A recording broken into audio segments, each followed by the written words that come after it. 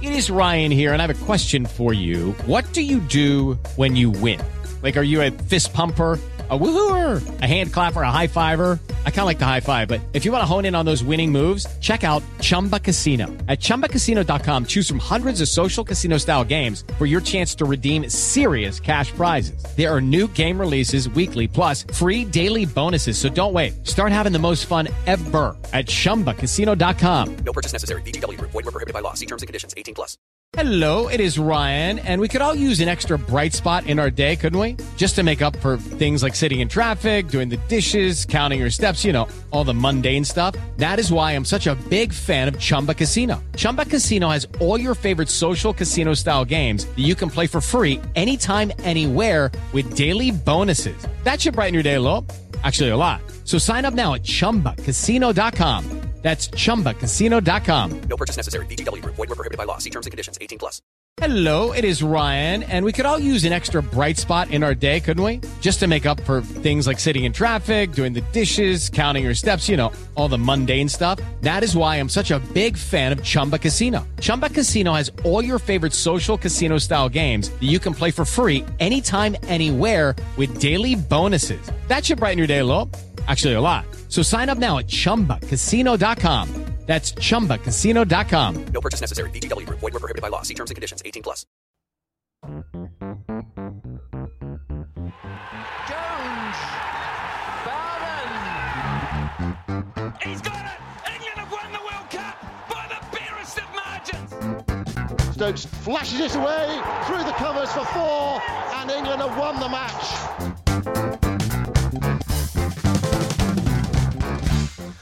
Hello and welcome to the Analyst Inside Cricket, looking back at the first test at Lord's and those exhilarating moments of commentary there, highlighting brilliant incidents from England's past. It wasn't an exhilarating moment at all at Lord's yesterday. We're recording this on Monday morning, actually, and in a way I think it's a good thing because I was extremely cross yesterday. I was at Lord's, I was in the hospitality area, and I could just feel the annoyance, irritation, frustration, at times almost sort of perplexedness of the spectators, wondering why England wouldn't take up the challenge of trying to chase that New Zealand target that they'd set quite gallantly. They threw down the gauntlet New Zealand and England didn't pick it up, and I thought that was really disappointing. It was welcome back to Test cricket and crowds at the ground. The first test at Lord's for a couple of years. It should have been a celebration of cricket, and yet it was actually rather a miserable affair in the end, the way it sort of just petered out like that. What did you think? Well, I thought it was a really unsatisfying test match all round, actually. I noticed Bumble on Twitter. He said, quite one of the worst test matches I've seen. And I've seen a lot. And it's fair to say he has seen a lot. It's interesting, actually. Yesterday afternoon, when New Zealand declared and England started off, I actually thought that England wouldn't go for them. I just think I thought their game plan would be it's too difficult. The pitch is not straightforward on the last day. If we try to win the match, we'll lose it. That's what I thought they would do. I'm not saying I thought that's what they should do, but I was with Michael Vaughan, I was with Vic Marks, just chatting off air, and both of them were saying, well, they've got an obligation to go for it, haven't they? I mean, New Zealand have set down the challenge. It's not a World Test Championship test. Crowds are back. England have talked about trying to win every match this summer. Joe Root talking about trying to entertain the crowds, and you're right, it just went flat. So it's funny, actually, I didn't think they would, but I thought they should have been a bit more proactive, at least giving themselves a chance to have a go later. But it was a real sort of hard-nosed, professional, if you like, if you want to call that word. It was like old-fashioned approach to Test match cricket, really. And I can understand those people who thought this is pretty dull. Why? Come on, at least show some willing. But they thought, well, if we go for it, we'll lose the game. And that was what Joe Root was saying afterwards. And that was the old-fashioned approach, wasn't it? I mean, it was, and it's sort of just against the spirit of the game. I think I was really disappointed. I thought actually Joe Root was better than that, and I know that it's tough being England captain, and they're on the back of losses in India and that heavy series defeat, and sort of sliding down the World Test Championship table, and also batsmen who got a duck in the first innings, and inexperienced batting order generally. Lots of names not available for this Test match, like Butler and Stokes and so on, who would obviously have made a better fist of it. But still, I just thought the whole attitude was poor, and it really got into the crowd. And I was mingling around the boxes in the grandstand, and generally people were quite frustrated. I had to actually tell one of my friends to stop a very loud, slow hand clap and a bit of barracking. The biggest applause was when a man put his sort of rain jacket on the wrong way round, and that was the biggest applause of the day. And sort of ironic applause when the ball went for a boundary off a thick edge. And the thing is, what really annoys me about a situation like that is, firstly, New Zealand took a bit of a risk. You know, they threw down the gauntlet. They said to England, "Go on, then chase it. This will make a nice afternoon's cricket. It'll be entertaining for everyone and a good challenge." And you know, I don't think England learnt anything from yesterday at all. It's all very well to stay in and show that you've got fight and grit, but if you're not being really, surely the objective of a batsman is to make runs. It's not to stay at the crease. You've got to make runs, and you've got to make runs under pressure as well to prove yourself. So to me, Sibley making whatever he was, 60 in 170 balls. 207 balls. 70 overs balls, of batting. Yeah. You know, I don't think he proved anything except he's got a good defence. But so what? It doesn't matter. You know, if you're planning for, say, winning the Ashes, you've got to be able to have players who can perform under pressure in run chases, in difficult situations. There was no difficulty about that situation. The pitch was a tiny bit tricky, but only against the new ball. It wasn't a difficult pitch, period. And I think England learnt nothing. It was like they were just having a net. And there was no purpose, there was no intent. You know, even just try and play a quick single. We're not talking about going and trying to smash it. I mean, the required run rate was only 3.6. They could have had a go. They could have been a bit more purposeful, even at the start, just knocking singles around and putting the bowlers under pressure. And of course, the other thing is, you know, Joe Root and others might have said after the game, well, the pitch was a bit tricky. If you put bowlers under pressure, they don't bowl as well. Yeah. So I thought England really missed a massive opportunity, and it was really disappointing. Yeah, I can totally understand that viewpoint. It just that bit more proactive at the crease, really. Yeah. I mean, I think the interesting one, Dom Sibley, there was a rather sort of sheepish raise of the bat for his half century, but presumably, if he was sort of batting under orders, then the innings was perfectly okay because he did what he set out to do. I mean, Joe Root afterwards said, "Well, we went into it with an open mind," but I mean, it didn't look to be a particularly it didn't look like open that at all. mind. I actually watched it quite carefully. I completely agree with you. I watched that first 10 overs and to see if there was any, interest in just pushing for a quick single, looking for a run here and there, and there wasn't. It was all about studious defence and negativity. And what's kind of quite ironic in a way is, obviously I'm making this World Cup documentary at the moment, and New Zealand are so influential in England's reinvention in one-day cricket. Firstly, the way they absolutely hammered them in Wellington in the 2015 World Cup, and then the friendship of Brendan McCullum and Owen Morgan encouraging England to totally open a new chapter in the way they played and to be fearless. And England stuck to that for 4 years. No blame attached to players who were aggressive and trying to take the positive option, and just a general kind of purpose and intent and aggression in their play, which ultimately won in the World Cup. This was anything but. The New Zealanders again gave England the opportunity yesterday to be purposeful and have intent and try and take the aggressive option. They didn't, and that doesn't say a lot for me. It doesn't bode well as an omen, as a kind of attitude for what they'll produce in future. They might get a Butler and a Stokes back in the side, yes, who will obviously bring a more positive approach, but I didn't like that kind of general dictum from the top that it was sort of cautious, safety first. Yeah.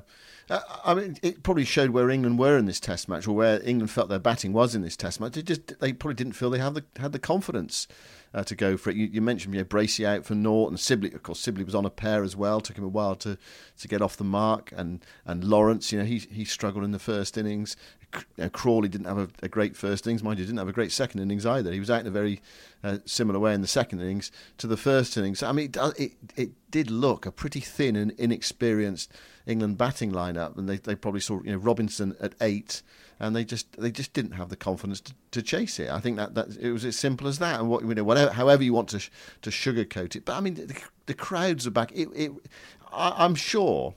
I mean, they probably wouldn't look at it like this in the England dressing room, because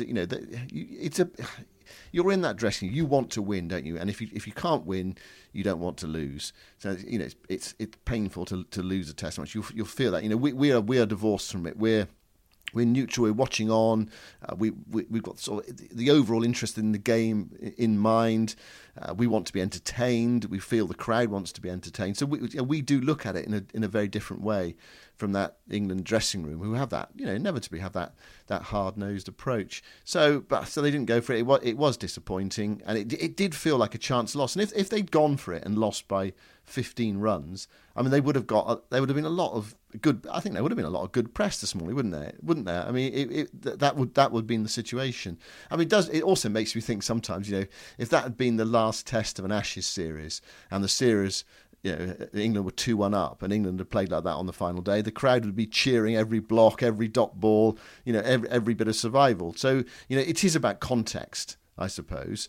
And the context yesterday was, come on, let's have a go. Let's be purposeful. Let's be positive. Let's at least threaten that target of 273. Yeah, I mean, it was a bit like a football match where one team says, right, we're going to just really attack and play lots of our players up front, and we'll leave the defence quite exposed.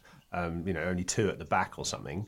And England have the opportunity, therefore, to be attacking and purposeful themselves, and there's not much of a defence to overtake or overcome. But they resort to just playing it, knocking the ball around in midfield and never taking a shot at goal. I mean, well, you're going to see a few matches in the European Championship like that. I think some of the superior sides against some of the weaker sides. You'll find that teams will get men behind the ball. They'll have 10 men behind the ball and make it really difficult for some of the supposedly better sides. But New Zealand didn't make it difficult. They didn't have 10 men behind the ball. They only had 2 or 3 behind the ball. They encouraged England to go for the attack and have a few shots at goal, but England refused. I don't know. It just sends out a really bad message, and I'm not surprised that the crowd were annoyed, because it was such an opportunity. Why wouldn't you be positive? And they've learnt nothing. So, next time that they're in a position like this, are they going to do the same thing? Because they've learnt nothing about whether a player like Sibley can change gear and try and help a team chase a target.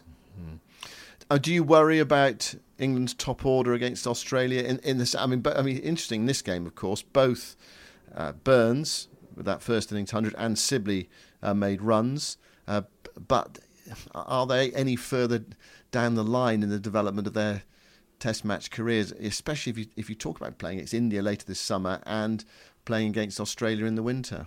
Not really, no. India will be a good test because they've got some good pace bowlers. Yeah. So, absolutely. By the way, it's funny. I was watching Kyle Jameson bowl yesterday. I just had complete visions of Garth LaRue playing for Sussex against Middlesex and others. He looks exactly the same. He's got this sort of long run up. He's tall. He's got blonde hair. He's big, obviously. And he sort of got this big galloping stride to the wicket and a big sort of quite slingy action. And it just reminded me of Garth LaRue and Imran Khan bowling at Hove, which was the most terrifying experience because you were side on to the ground, as I was yesterday in the hospitality area. And side on, it just makes it look so much worse because the keeper's so far back, taking it over his head. And he's not as quick as Garth LaRue. But anyway, that was just an aside. No, I mean, Rory Burns and Dominic Sibley don't excite me, really. I mean, if we are thinking, how are we going to beat India? How are we going to beat Australia? They don't look like the answer to me. I quite like Burns. I do think he's got something. Sibley to me just feels like a blocker, and I know you've got to set foundations and build scores and scoreboard pressure. So maybe he's the best of an ordinary bunch, but I'd prefer. I mean, I'd love to see Hamid have a go at some point, because he's got some shots as well, and he's got some gears, and I think you need that. Yeah, although he was described as baby boycott, wasn't he, when he first came into the England Test match? Look, if you bowl outside off stump to Dominic Sibley, he's not going to score, really. You know, he's good off his pads. He's very good off his pads, and he's very sort of efficient. But you know, I mean, I don't know. One of the worries is, I suppose, that you know, in a big test, say in Australia, is that Sibley is able to dig in, but if England don't go anywhere, by the time the second new ball comes around, you know, say they're 180 for 3, and you think, oh, that's a reasonable day, but then that last half an hour, Australia take the new ball and they knock out 2 wickets, and that close you 200 for 5, and you've almost gone nowhere. So I think that is sort of one of the concerns. But they've had players in this Test match in the middle order, you know, who couldn't stay in at all, you know, who, you know, were wafting and getting caught. You know, that the skill, of course, is to get the balance right between the two, isn't it? Between, you know, careful defence and judicious attack, and that is the challenge, of course, for all batters at Test match level. And you know, someone like Root and Stokes, of course, are able to find that balance because they are high class players, whereas, you know, some of the others are limited, or they are too attacking. Perhaps their defence is not strong enough. It's why I, and probably you and probably a lot of people, think that India and Australia will be huge tests, and presumably Edgbaston as well, will be huge tests for this England team this year.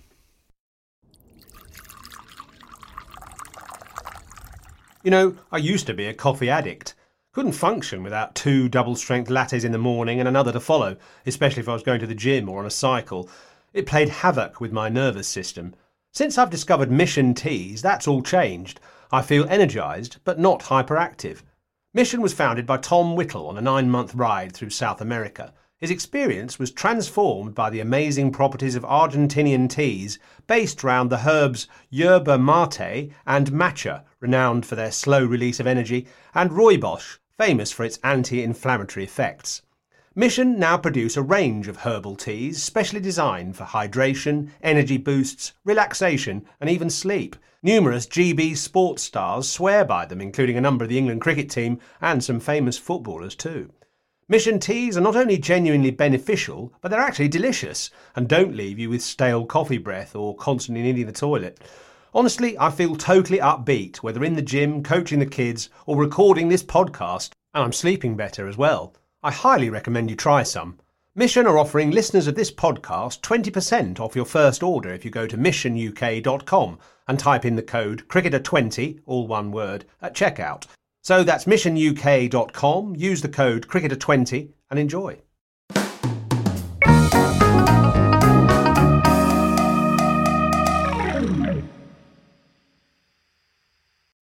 And now they're taking the field in the second test without Ollie Robinson, who was one of the positives on the field from that first test. I was really impressed with his bowling and his attitude and his approach to trying to take wickets, and also his batting, actually.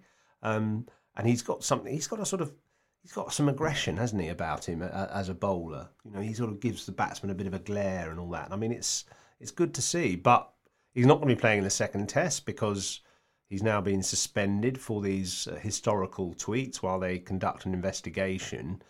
I feel disappointed about that. I think it's over the top, the decision to suspend him. I don't condone what he wrote, but like we said the other day, it was 9 years ago. He was playing second team. I've just had a look at his career, and he was playing second team cricket for Kent at the time. And, places like Beckenham and little club grounds. He was 18. I've done things when I was 18 that I'm glad people can't dig up. It was so long ago, there wasn't such a thing as social media or Instagram or whatever. I mean, there's things in books I've written, you know, from that era, which would never be allowed now. Never. And I just feel so sorry for him, really, because he's been dragged through the ringer already in terms of having to apologise for them and confronting the media and looking very remorseful. And he's tried to reform his character clearly over the last few years, having had a few issues. And obviously he's come out of that very well, and he's an accomplished cricketer now. I feel so sorry for the situation that it's all come about because some sort of Twitter expert or digger, has found these tweets and kind of waited until the moment of a maximum impact to revisit them on the world. And it just seems, the whole episode seems really quite unseemly. It seems it started at 12:31, precisely at 12:31, because we can see the tweet from an Australian sort of Twitter controversialist who's a cricket interested, and he's a stirrer. That's what he is. He put the tweet out there at 12:31 last Wednesday, saying something along the lines, "You might want to have a look at Ollie Robinson's tweet history." That's how it started. And of course, once that is in the public domain, once someone sets the hair running, then inevitably the foxes will start chasing. Let's hear. So Robinson is suspended. Let's hear England coach Chris Silverwood, who's been speaking to the media about the Robinson situation. You said there, obviously, that responsibility comes with the positions you guys are in. When he did this, he was obviously an 18-year-old who didn't have a professional contract at the time. Do you think that there should be some degree of leniency or understanding because it was so long ago and it was before he perhaps did have the responsibilities that come with the positions you guys are in? Obviously, we are in that position now, and I'm going to go straight back to the education process around this. So actually, we can make the place a better place. We can make a difference, and I think we do hold positions where we can try and do that, and we can continually strive to do that. We all get things wrong at times. It's what we're doing, it's how we act about it, and what we're going to do about it, and that's where the education comes in, and the will for us as a group, as professional cricketers, as staff, to make it an inclusive environment. And we need to learn how to do that, and how to obviously make this game available to everybody. Was it you who had to break the news to him when he came off the field on Wednesday that these tweets had been uncovered? I did, yeah. That's my responsibility in the dressing room. Obviously, I broke the news to Ollie, and then I broke the news to the team as well. I think that's my responsibility to do that. How was he when he realised such a big day had been ruined? Obviously devastated, as you would be. I would say devastated, embarrassed, and very remorseful is the word that I would use. And like I say, he was very quick to take on board what had happened, and equally apologised wholeheartedly to the dressing room. And obviously came out and apologised to the rest of the world as well, which he had to do. He had to face into this. And finally on this, Chris, do you think, I have seen it said that maybe he shouldn't have a test future at all after this. Do you think that's too harsh? Well, obviously, the investigation is going to happen, and I think any decisions will be made after that. Let's see what they find first. Well, that was England coach Chris Silverwood speaking to the media after the Lord's Test match. Robinson suspended for now. Paul Newman of the Daily Mail there asking the questions in the segment that we heard. My take on it, as you know, yours, we discussed this the other evening on the podcast, is very different from yours. My feeling is if you allow him to play at Edgbaston, the ECB is saying that what he wrote is not as serious as they said it was on Wednesday evening, and it's just sort of easily forgiven. Of course, ultimately it should be forgiven and will be, because it's right that people have the chance to make amends and change. But if you do allow him to play, then the message, I think, to the diverse communities the ECB is trying to encourage is, well, we don't take it so seriously that we leave a player out if we want to win a test match. Some people have said he's being scapegoated. Well, he did write those tweets as an adult, and yeah, he did write them. And if I can't help. You say as an adult. I know sort of in definition terms, 18 is an adult, but you're not really an adult at 18. Sorry, you're not. Okay. And you're not an adult until you're 21 in America. Okay, well, he wrote them as an adult in England and in the UK. He did write them. And perhaps if it takes something like this to concentrate everyone's minds, then so be it. I mean, Joe Root has described the tweets as not acceptable. Robinson himself apologised and is very remorseful. So either, he's just saying that because he had to, or he realised what he's done is wrong, in which case his position in the team for now is untenable while it's all sorted out. I've had a lot of people on my Twitter timeline in the last 24 hours saying it's ridiculous, it's disgusting, and they're not referring to what Robinson tweeted, mind you. They're saying that he's being left out. Well, why don't we start with what he wrote and try to accept that it was offensive? I've also had someone who said he doesn't know anyone who was offended. Well, I do. I've spoken to people who've been offended. So, there is two sides to the story, and that is the other side. So what do England do? Yoz, what do England do? They no Robinson. Well, I hope they hurry up and get the investigation finished so that it doesn't dog him for too long. Yeah, well, that's the fair first enough. thing. Yeah, absolutely. I totally agree with that. Let's sort it out. Let's sort it out quickly. But he's not going to play at Edgbaston. So who is going to play at Edgbaston? Does Overton come in? Do England play a spinner at Edgbaston? The ball has turned at Edgbaston in the past. I mean, you have to if it's dry going into the Test match and the forecast is good. I mean, I felt there should have been and there would have been probably a spinner playing at Lords if England had that balance to the team, because they just didn't have the balance because they had no all-rounder in the side and it was a difficult team to select.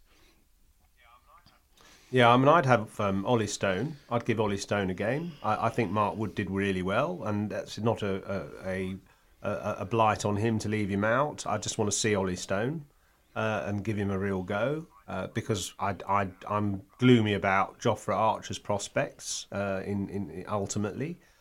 So they're going to need as much pace as they can find for future challenges. Craig Overton can come in for Ollie Robinson. That's almost an automatic replacement, and he's a better batter. So if you have him, that encourages the opportunity to play a spinner, because you could bat. Overton does, make the batting a little bit stronger. So you can have four bowlers, one of them being Jack Leach. So what's your attack? Leach, Overton. Yeah. Well, Anderson, Broad. I'd probably go with Anderson. You'd leave one of Anderson or Broad out, would you? You'd leave Stuart Broad out? I think I think I might do. Yeah. It's difficult, isn't it? It's difficult. I mean, it's a shame because if you had Overton and Robinson in the same side, you could probably bat them 7 and 8. You could bat Overton at 7, Robinson at 8, and then you could play 5 bowlers. But with only no Robinson, it's kind of, I don't think you can bat Overton at 7 and then the non-batters after that, the 4 bowlers who don't really bat. So I think Overton has to bat at 8, and which means you can only probably have 4 bowlers. But I'd just like to have one of those bowlers being a spinner. I mean, it's tricky, isn't it? I mean, Joe Root at the toss said, it's not been an easy team to pick, and you have to have some sympathy with the players they had available to try to find some sort of balance to their attack at Lords. And I thought the pitch cried out for a top-class spinner. I'd like to have seen a top-class spinner or 2 bowling on that surface during the match. I think they would... What about you then? Who would you pick? Obviously, you look at the surface first. You've got to look at the surface. And so I'd like to see Leach play. I really would, as long as you think it's going to spin, because I think he could cause 1 or 2 problems. Overton presumably comes in as a sort of like-for-like replacement for Ollie Robinson. I mean, it seems like a like-for-like replacement, unless they just say, well, it's Leach for Robinson because we want Broad and Anderson to play. But what did you make of Broad and Anderson in that Test match? I mean, Broad's first innings, 27 overs, 0 for 79. Second innings, I thought 12 he overs, bowled really 1 for well, 34. Actually. I thought he was and really then unlucky. Anderson, 28 overs, 2 for 83, and then 15 overs, 0 for 44. So between them in the match, they took 3 wickets. I thought Broad was quite unlucky, especially in the first innings. I thought he deserved at least a couple of wickets. He bowled well. Anderson was just... there wasn't a lot there for him, actually. There wasn't much swing. It was more seam, wasn't it, generally? Well, Southey took... I wasn't... They were okay. I mean, they didn't bowl badly, I don't think, particularly. They could have got wickets. It just happened to go with Robinson and Wood who got the wickets rather than Anderson and Broad this time. So I wouldn't read too much into it, really. Yeah, okay, but you're playing Stone in place of who? Yeah. Stuart Broad. In place of Wood. In place of okay. Wood for this game. And you're bringing in and I'll keep Jimmy in, and I'll have Overton as the third Leach as spinner, and then Jack Leach as the fourth. So Robinson and Broad out for you. Is that how you're looking at it? Yeah. I mean, whoever is going to be left out is going to be feeling a bit sore, I suppose, because it's so difficult to select this England side. I mean, what about presumably there's Hamid is in the backup party, and there is Billings in the backup party as well, or in the squad. Does the batting just stay the same? You just say on you go, or yeah. Just yeah. so that at the just moment, a simple case of that. Yeah, well, there we go. And of course, the other thing about, say, Anderson and Broad, if they did play together, then they're not going to be playing again in a Test match for until early August, are they? That's the next Test match. There's a big gap between now and then. The focus is going to be on white ball cricket. I mean, people say, well, it's back-to-back Test matches, but England didn't bowl much yesterday. 3 full days before the next game, and then after that there's a rest for a month or so, whatever it is. They'll be ticking over, of course they will, because they have to. And then obviously later in the summer, England get their it'll be a lot easier, won't it? They'll get their in the main summer players back as well. Yeah, you can balance attack much easier better. to balance the attack when India are here. What sort of state are New Zealand in, do you think, going into the World Test Championship final? Did they get a lot more out of the game than England, do you think? Yeah, I think they did. Well, they certainly discovered an opening batsman, didn't they, in Devon Conway, who was exemplary, and England only got him out via a run out, and I just thought he was superb. They showed why they are in the top 2 Test nations by playing very solid but purposeful cricket with the bat and having good variety and persistence with the ball. Tim Southey, excellent. He'll, I'm sure, welcome back his opening partner Trent Boult, either at Edgbaston. I saw him bowling in the nets at Lord's yesterday, and I'm sure he will be back. I wouldn't be surprised to be back at Edgbaston. And that's a really good opening attack. And I actually really liked the way Kyle Jameson approached it as well, even though he did look like a slower version of Garth LaRue. He does look a good bowler, actually, who is improving all the time. And on a pitch where there is a little bit there, he's going to be a handful. Then they've got Neil Wagner. Their one weakness is their spin. I really don't think, as we said at the start, Mitch Santner's an international class Test spinner. He's good in one-day cricket, but he doesn't look threatening in Test cricket, really. So I suppose that's their one issue. If the pitch turns at the Ageas Bowl for the World Test Championship final, they haven't really got anyone to exploit it. So I hope for their sake that it's more of a flat pitch, and that just gives India the edge, I would say, looking at the World Test Championship final. New Zealand will have experienced these conditions more than India because of the 2 tests they're playing, but India have the aces in the spin department. So I just think India are favourites for that match. But as we know, you mustn't underestimate New Zealand. No. They'll come up with something. Kane Williamson had a difficult match with the bat. Ross Taylor's not in great form. So they have got 1 or 2 issues that was masked by Devon Conway's 200 in the first innings. Williamson, 1 and 13 in the game, and then Taylor looked a bit out of sorts. And to be fair, yesterday morning he came out and played. He played some shots, which alerted us to the fact that New Zealand were, on the charge and looking for a declaration. But I actually might think about moving Ross Taylor down the order. I think he looks a bit exposed at number 4, and the way Henry Nicholls is playing, I'd put him up to number 4 and move Taylor down a bit. Well, that's something they could do. Right, Edgbaston in 3 days' time. I think the Lord's Test match, what did you call it, unsatisfactory or unsatisfying? I think there's sort of an element of that, wasn't it? It might have been... missed opportunity. Yeah, missed opportunity. It might have been an interesting game, a far more interesting game as well, if we hadn't had all that rain on the third day. True. I mean, that knocked out it made sort of the teams force the result rather than allow the result to come naturally, which would have been interesting then. I think if that happened, England on the last day, probably would have had to bat for a day and a half, would they, or something like that, 4 sessions in that final innings, and then there was the Robinson affair. So there were lots of negatives. There were some pluses. Yeah. Great. It's left some sort of slightly sour taste in the mouth, hasn't it? It has. And I'm sure we'll get more reaction on this on Wednesday night in the Virtual Cricket Club, because we're being joined by yours and my colleague Michael Vaughan to give us his thoughts on cricket and life generally. You can join us by going to worldsbestcricketclub.com. It's all in aid of the Cricketers Trust, the Professional Cricketers Trust, the charity that supports players who've fallen on hard times or need support in some way. I wonder if Ollie Robinson might apply for a little bit of mental health support. I hope he's okay, actually, because he's really been through the mill this week, and I really think he could do with some support of some kind. I'm sure he'll be getting it. Anyway, so you can join us at worldsbestcricketclub.com for Wednesday night with Michael Vaughan. Look forward to seeing you there, and we'll be back for the next podcast after the first day's play for Major Beston on Thursday. Goodbye for now. Thanks for listening.